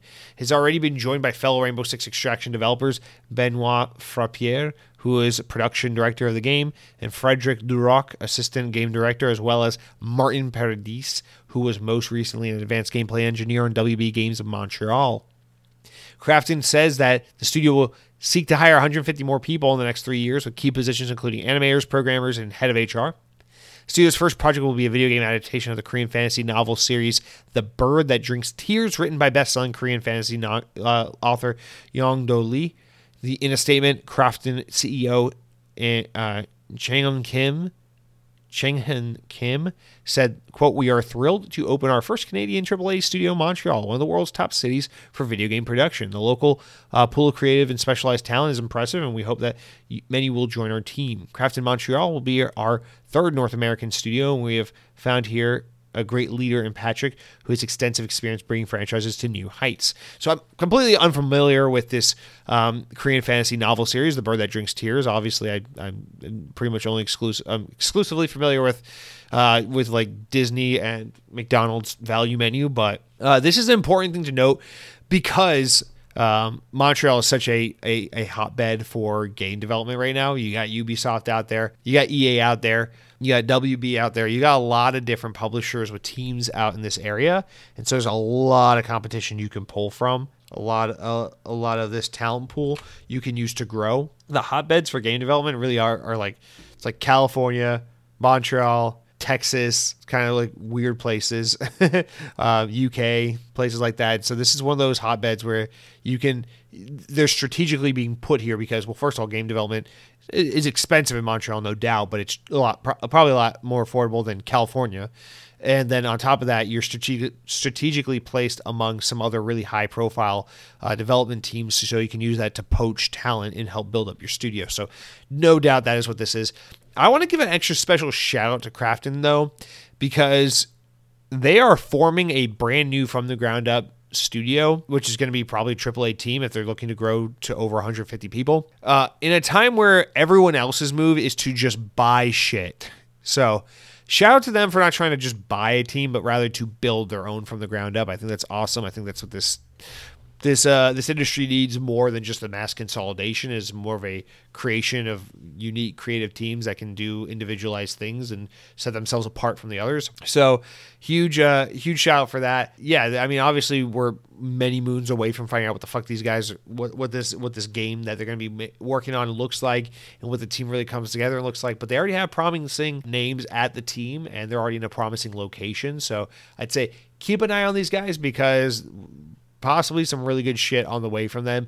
Krafton kind of mismanaged a little bit that striking distance with the Callisto Protocol last year. Hopefully they'll be they've learned from that mistake and they'll have better expectations when it comes to budget and time and all these things for this studio so that they don't end up making a failure of a game when they're given a overwhelming budget for a game that is going to sell respectable numbers by the standards of its genre, but disappointing numbers by the standards of its budget. So hopefully they'll learn from that mistake, but nonetheless, this is an important development to keep an eye on. And then our last story of the week is from the NPD sales group. We got our numbers for January 2023, and with that, we know that PlayStation 5 has led the console sales for the month of January, with Call of Duty Modern Warfare 2 being the best-selling game of the month. Sony's console topped the hardware rankings in both unit and dollar sales, and Switch second across both measures of Xbox Series X and S in third place, according to market research NPD. The NPD also said on Monday that Modern Warfare 2 was the U.S.'s number one game for the fourth consecutive month based on dollar sales, and it held the top spot ahead of Dead Space, EA's horror remake that released on modern consoles on January 27th.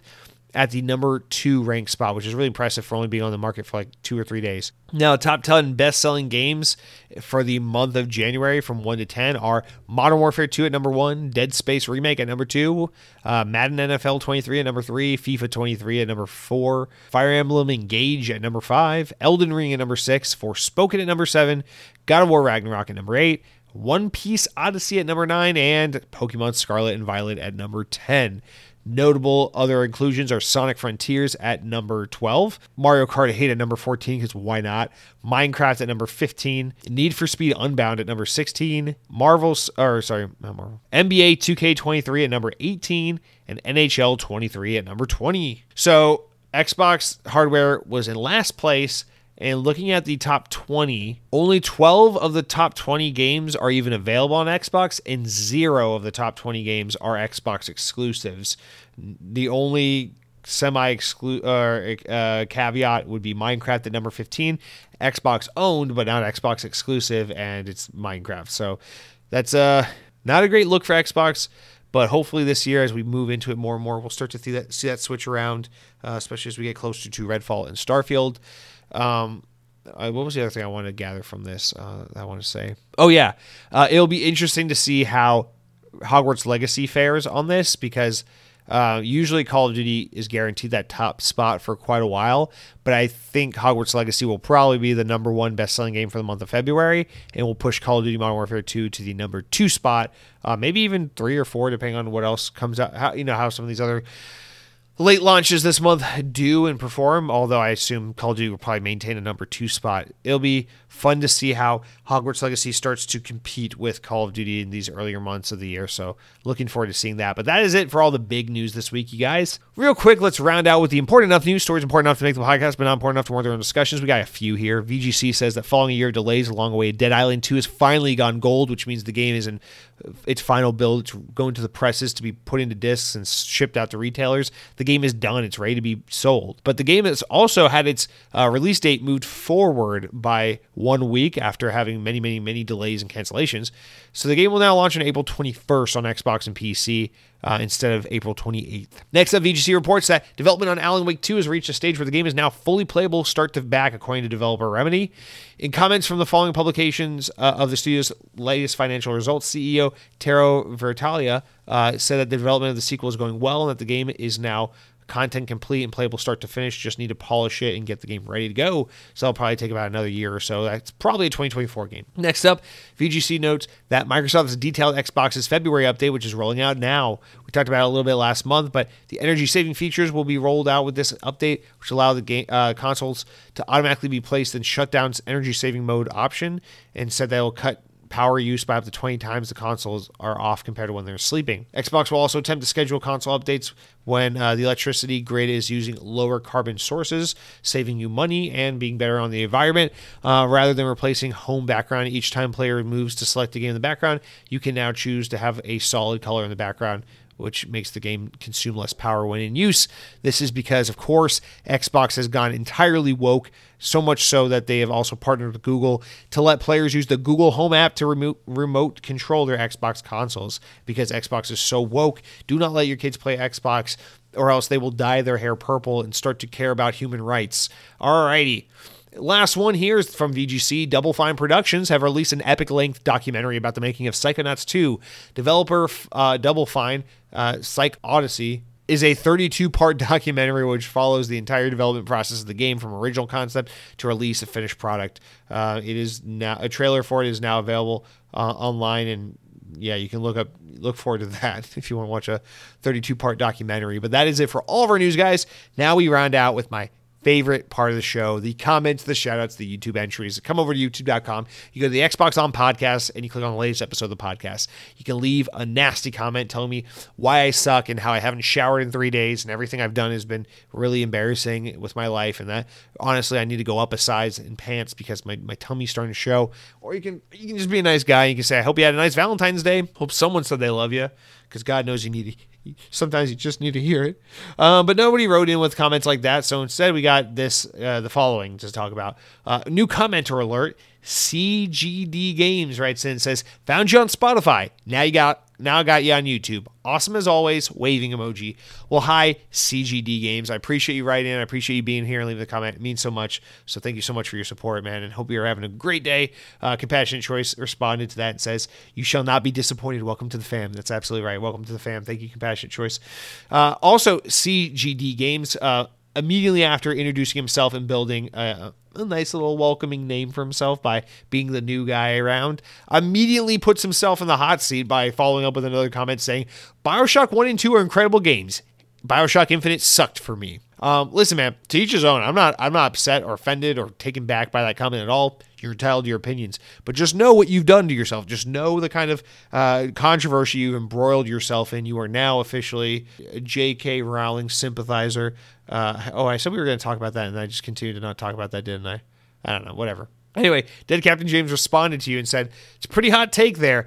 BioShock Infinite was a masterpiece, in my opinion, but I respect your opinion. God, dude, as long as people continue to treat each other like that, then I know I'm not fucking up too bad on this podcast, because we gotta treat each other well. Can't have a comment section where people are ripping each other apart. Dead Captain James showing so much goddamn respect for his fellow man. Puts tears in my guns that I want to use to shoot you with my assault. Cronky wrote in and says, extremely hot take. All 3 games are S tier. And if you like the first 2, I recommend you also try Prey. Stop trying to recommend me games, Dad. All right, new commenter alert. Cody Pavon says, second time comment for me. Big props to you getting my last name right. Oh, did I get your name? Pavon? Oh, I got it right. Didn't even get it right at my high school graduation. Okay. Oh, man, I think I just butchered it and then got it. Okay, whatever. Anyway, Cody, thanks for the recognition. If I fuck it up again, please don't call me out for it. Just let me feel good. Let me feel good about making you feel bad. Please and thank you. But anyway, your comment, continuing on. This week, I write in with a possible spicy take. Took last week off from work for the release of Hogwarts Legacy. I see it from a few people that they didn't even know the game was being sold on Xbox because of Sony owning the marketing rights to the game. And the exclusive quest aside, I'm glad that Sony had the rights, because Microsoft/Xbox had the marketing rights. We would have seen no marketing at all for an RPG that was truly fun to lose hours into. Let me try to see I'm trying to pick up on this. I think I'm missing something here. Cody, are you? Is what you're saying here that Microsoft is really bad at marketing, and so that if this game was marketed as like an Xbox game, because that's how it is. The third-party games, usually they go with one of the big players to get a marketing deal for the game, so that whenever you see the commercial on football games during commercial breaks and things like that, it'll be like, boom, PlayStation logo, and then a Call of Duty ad, or it'll be like Xbox logo, and then like a Tomb Raider ad, or whatever the case may be. So I know what you're talking about, but is what you're insinuating that Xbox is really bad at marketing? Because listen, that's not a spicy take. I don't think Xbox has been particularly great with like typical mainstream marketing. I think they've been really good with their internet marketing. I think the Xbox team has done a pretty exceptional job, actually, when it comes to like YouTube videos and social media presence and just kind of like the new age marketing tactics. But yeah, I mean, when it comes to like big TV ads and billboards and things like that, Xbox is definitely not what it once was. But I think that has a lot more to do with their output and a lot less to do with their marketing team. Although I guess I see what you're trying to say a little bit. It's surprising to me that some people just didn't know this game was on Xbox. Although, obviously, that is why, I should say, it would be surprising if, like, gamer people didn't know that. But that there's a reason why PlayStation falls all over themselves for these marketing deals, and why Xbox historically used to care so much about these marketing deals, is because it does matter when you're trying to market to the masses, the people who maybe own a PlayStation, but they're not big gamers. They just kind of own a PlayStation. They bought a couple sports titles and a God of War game or something like that. It is important to have these kinds of ads, because when your ad constantly drills and associates your brand with whatever game, even if that game is available on 4 different platforms, it kind of suggests to people, one, the game is only available on our platform, and or two, sure, you might be able to get this on Xbox or PC, but the marketing is suggesting you get it on PlayStation. That is the place to get it. And you guys know what I'm talking about. I know we've all gone through that before, where maybe you're a multi-platform console gamer, you have an Xbox and a PlayStation, or you have a Switch. I used to go through this all the time back when I was a bigger Nintendo fan, where like, the game was marketed as a PlayStation game, or the game was marketed as an Xbox game, but I really wanted to buy it on like Wii or some shit like that because I was a stupid kid. And it sucks, because sometimes like the marketing effective marketing will make you kind of feel like a dumbass if you're not playing on the right console. It's one of those things. It's like you're not part of the in crowd if you buy Hogwarts Legacy on Xbox, and just to doubly make it so, you get an exclusive mission only on PlayStation. So yeah, that stuff happens, and it's effective marketing, no doubt. So I guess, of course, there are people who fall for that stuff and don't know that maybe Xbox also has Hogwarts Legacy, but I don't really know about the whole Xbox dropping the ball on marketing. I'm not poo-pooing the idea entirely. I would need some more argument. I would need some more evidence for that argument to kind of see exactly what you're trying to make there. But I appreciate you writing in, Cody. Hope you have a wonderful week, and please, for the love of God, your job misses you. Go back to work. The Wizards will be just fine with that. No, I'm kidding. I hope you enjoyed your week off, and glad to see you're enjoying Hogwarts Legacy, as many are. All right, Clanky writes in and says, Halo good. No, the comment reads, over the past 6 months, I've played through almost every Halo game. Halfway through Halo Wars 2 right now, and I haven't even touched the Spartan Assault games.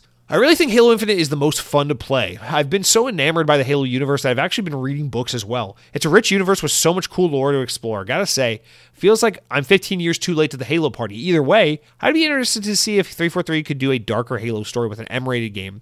Well, I mean, Halo was M-rated up until Halo 5. Halo 5 was the first Halo game to not be M-rated, keep in mind.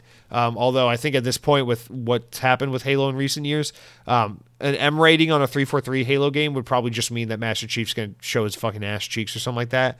But listen, man, I think it's awesome that you're just now getting into Halo. And yeah, you're right. There's tons of cool lore. I find the books to be a little dry, but there's often really good nuggets of information and world building in them that they are still worth it to listen to if you can get yourself through 1 or 2 of them. But yeah, I mean, you're playing one of the greatest video game series of all time for the first time. Like that's awesome.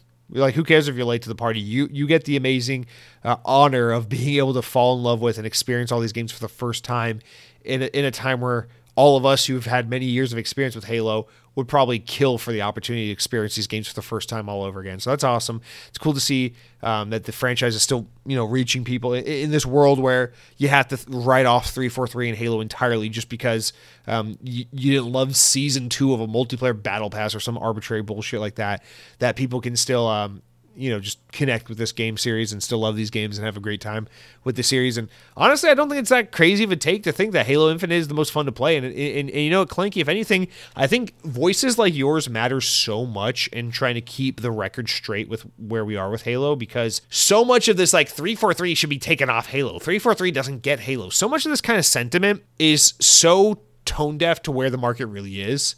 You look at like the player count for Halo 4 and the sales numbers of these games and how the engagement of these Halo games, and 343 has been an objective overall success with the Halo franchise, because when you remove all the little entitled 37-year-old bearded, balded fat man like myself who are like, Bungie, Halo 2, Bungie, Xbox OG, I miss when I drove my 2003 Ford F-150 and Daughtry would be blasting on 99X everywhere I went because George Bush was the president. Listen, when you take those people out of the equation for a second, I think 343 has done a great job of modernizing Halo and making it still within the spirit of what it's always been about while making it accessible for modern gamers.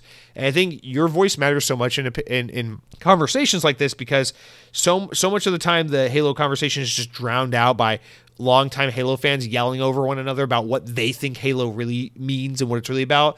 But the reality is 343 is clearly creating games that connect with modern gamers, because someone like you who doesn't have 15 years of experience of Halo under their belt can play these games today, and you don't have the blindsided nostalgia of why Halo 2 is the best game I've ever made, and you're fucking wrong if you don't agree with me.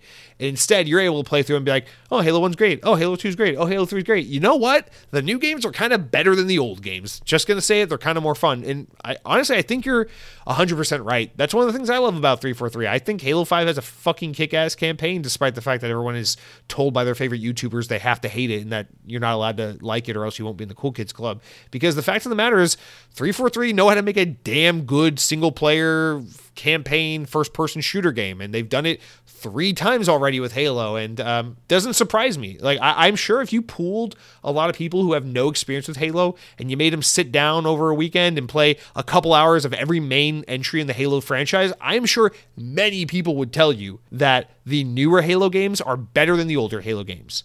Take out all the nostalgia, all the Mountain Dew Code Red, all the youths and childhoods and in adolescent years and seminal years of growing up with this franchise. Take all of that out of the equation and just put the games on display. There's no denying the modern games just they look and feel and hold up and play better because they're newer, more modernly sensible games that I think are really great. We're just so picky and so entitled these days that we can't appreciate anything. Anyway, OG Man writes in and says, a little carryover from our Twitter conversation, but shout out to Disney Virtual Magic Kingdom. I knew you'd remember what I was talking about, man. Spent so many hours on that game after school. My mom is a teacher, waiting for my mom to take us home back in the day. Dude, shout out to Disney Virtual Magic Kingdom. For those who remember it, oh my God. Disney Virtual Magic Kingdom was back in the era where every company kind of lived and died. Every brand lived and died by like, can we get a web-based Flash game on our website to engage with the youth? Remember, like, Lego and McDonald's and Disney and Nickelodeon, and everyone just had to have like a website with games to play because it was like the only way to get the kids of the time to like fucking pay attention to your brand. And this is before like iPhone games and shit like that. And yeah, I remember this stuff so well, dude. I remember sitting down watching Disney Channel and just constantly seeing ads for Virtual Magic Kingdom. It's like a MMO Disneyland kind of game, and dude, it was awesome. I used to play that game like crazy because I used to be like, I've always wanted to go to Disney World, but I'll never get to go to Disney World. And then I would just like play my little Virtual Magic Kingdom and be like, Space Mountain is so cool. I wish I could go to Space Mountain. And yeah, that's a nostalgia game for me. I remember playing that at my neighbor's house. I remember playing that on our family computer that like 75 people used to share because there's way too many people in my house growing up. And yeah, dude, that shit's deep in my nostalgia. Also, shout out to Virtual Magic Kingdom because if you didn't have a computer that could run like Toontown or something back in the day, also shout out to Toontown. Games like Virtual Magic Kingdom or Club Penguin were so nice to have because you could run them on any potato of a machine. Because, you know, for younger listeners who don't remember this time period, there was a time where it was like basically like half of all household computers in America just couldn't run anything better looking than like the Oregon Trail. So like it was really nice to be able to have games like Virtual Magic Kingdom that you could like play in a web browser or that had small downloads, whatever the case may be, because even running shit like I remember like on our older family computer when I was like 8, just like struggling to try and get on RuneScape, and like all my friends would be like, we're going to play RuneScape together. I'm like, I want to play RuneScape. My computer can't even fucking handle it. So I shout out to those days. Like you could buy a $49 Android phone with a mid-range chipset in it now and play games that look 5 times better than the games we used to play on computers through web browsers. But shout out to Virtual Magic Kingdom. That stuff unlocks that early 2000s nostalgia that I don't think I'll ever be over that stuff. That's the way people like are just endlessly nostalgic for like the 80s and stuff. That's always going to be me with the late 90s, early 2000s. It's just a wacky time. Indeed. All right, let's talk about some gaming recommendations. Compassionate Choice LLC writes in and says, "Hi, Xbox On family. Hope everyone has been having an enjoyable 2023. Jesse, you are getting closer to the big 200.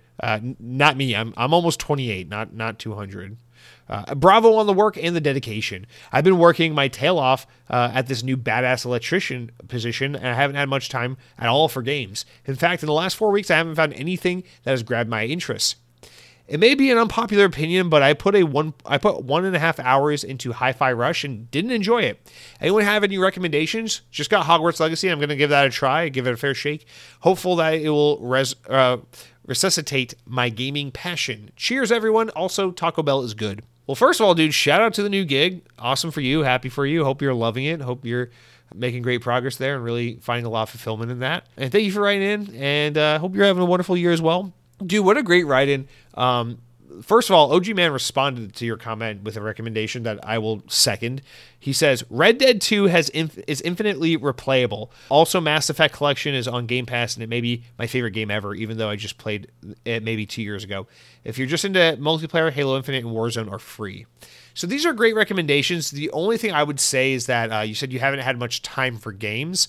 And even though I would say I want everyone in this godforsaken world to play Red Dead 2 because Red Dead Redemption 2 is so good. And even though I don't have enough experience with Mass Effect, I'm pretty confident it's a great game. It seems like everyone in the world loves those games. Those are good recommendations. The only thing I would say is because you do say that you don't have much time or haven't had much time for games, I would say those multiplayer recommendations are pretty good because multiplayer games are always great when you don't have a lot of time because you can pop in, play a couple matches. It's low commitment, pop out, you're good. Go back to whatever you're doing. I would say, honestly, if you're looking for some smaller games, something that takes a little bit less time, I would recommend going over to Game Pass and checking out some of the games that are only like 4 to 6 hours. Hi-Fi Rush would have been a great one, but you said it didn't resonate with you, which is totally fine. So that's fine. But I would recommend still games that are kind of in that breadth of like a 4 to 6 hour experience. Because you might find something you really want. A lot of times when I'm trying to get into gaming, but I'm just not feeling it, I try to shoot for something that's a little more narrative focused than something that's more gameplay focused. Because sometimes the story in the world might grip me if gameplay isn't gripping me. So in that case, try one of the Life is Strange games. I think Life is Strange True Colors is still on Game Pass. Also, sometimes the thing that works for me if I'm trying to find a game to play and I don't have, like, nothing's clicking, is to just download like 3 or 4 games that are all very different from each other. Like, go to Game Pass, look at 3 games that look kind of interesting, download all 3 of them, make sure they're all very different from each other, and do like 30 minutes on all of them. And then generally what will happen is you might like all 3 of the games, but 1 or 2 of them will stick out a lot more than another one. And then that way it will kind of like kickstart an interest in one thing or another. SD Gundam Battle just came to Game Pass. That game is pretty fun. I played the demo of it. If you want just dumb action, that's a really good time. Something like As Dusk Falls, again, if you're looking for that more just like something story based to kind of get you gripped into a world, but not necessarily demand so much like skill or gameplay. Tinykin, I absolutely adored Tinykin. That's on Game Pass, so I highly recommend that still. Actually, I think that just left Game Pass, didn't it? May no longer be on Game Pass, so that one little asterisk next to that one. Psychonauts, if you never played those are both in Game Pass, really fun games. Rage 2, if you just want to dick around in a big open world and play some game. I feel like that's one of those guilty pleasures where like you can play like 5 hours of it and then quit on the story and not feel bad about it, but have had a good time nonetheless. But honestly, man, the thing I want to, aside from just a couple game recommendations, the thing I would recommend is normally, like, I don't know how it works for you, but like normally for me, like when I'm not in the mood for games, when I'm just going through one of those multi-week periods where I just don't really want to touch my Xbox or play any games, they used to like kind of upset me because like, man, I want to work on my gaming list, but if you're just not feeling it, you're just not feeling it. I would recommend, because life is so short and there are so many things to do, and gaming is only one of them, I would recommend maybe just lean into it. Like if you're not feeling gaming right now, maybe just kind of enjoy that and be like, okay, well, what's another hobby you love? I don't know. Maybe you're like really into wrestling and you like the WWE, you like to watch wrestling, or maybe you're into like woodworking, or maybe you just love shopping, or maybe you love, whatever the fucking case may be. Like I have my many different hobbies. Sometimes I'll lean super hard in my Disney shit and I'll just want to spend all my free time in the parks, or I'll just really want to play games and that's kind of the thing I'm feeling, or I'll go through a phase where I'm just like kind of into music real bad for a minute, or I'll just be whatever it is. We all have our different hobbies, and I feel like it's always kind of a blessing when there's a hobby you love, one that's like one of your major hobbies, and you're just not feeling it for a while. I always see that as kind of a blessing because it's an opportunity to lean into something else. Maybe go read a book or catch up on a TV show you've always been meaning to watch, because maybe while video games aren't really singing to you, that other thing will a little bit more. And then it kind of helps for you to have that feeling of like a well-rounded kind of life and experience, right? Like it's always good to feel like, I don't read enough books, but so it felt extra accomplishing and special when I finally read that book, or like, I finally caught up on that TV show I've been meaning to watch for 2 years, or whatever, or it's like I looked into this thing I've always been curious about and I developed a new hobby altogether. I just always think those things are really rewarding, and that it's kind of like the universe telling you, like, go explore some other things. There's lots of cool shit in this world outside of gaming. So maybe just kind of lean into it, embrace the time off, and come back to gaming when you're ready to. Or, you might just get on Hogwarts Legacy, like you said you got here, and you might just fall in love with it, and that's also entirely possible. But thank you for the write-in. Hopefully between all that, you're finding something worth chewing on or thinking about. But let us know how it goes. Let us know. Maybe you take up kayaking and you find a new side of yourself you didn't know existed. All right, we got a couple more comments here. Let's speed it up. We got Maug coming in, and he says, Mr. Maug says, I'm sad to see Knockout City go away. It didn't start off as a free-to-play game. It was a service game. I think it just transitioned over to that after a few months. Really fun and unique game. That's totally right. I completely forgot about that, Mr. Maug. Also, that team deathmatch mode on Apex Legends makes me want to give it a download. If you're enjoying Gotham Knights, by the way, I recommend getting Batman Arkham Knight, preferably on PC because it's only $720 on Xbox, 720p.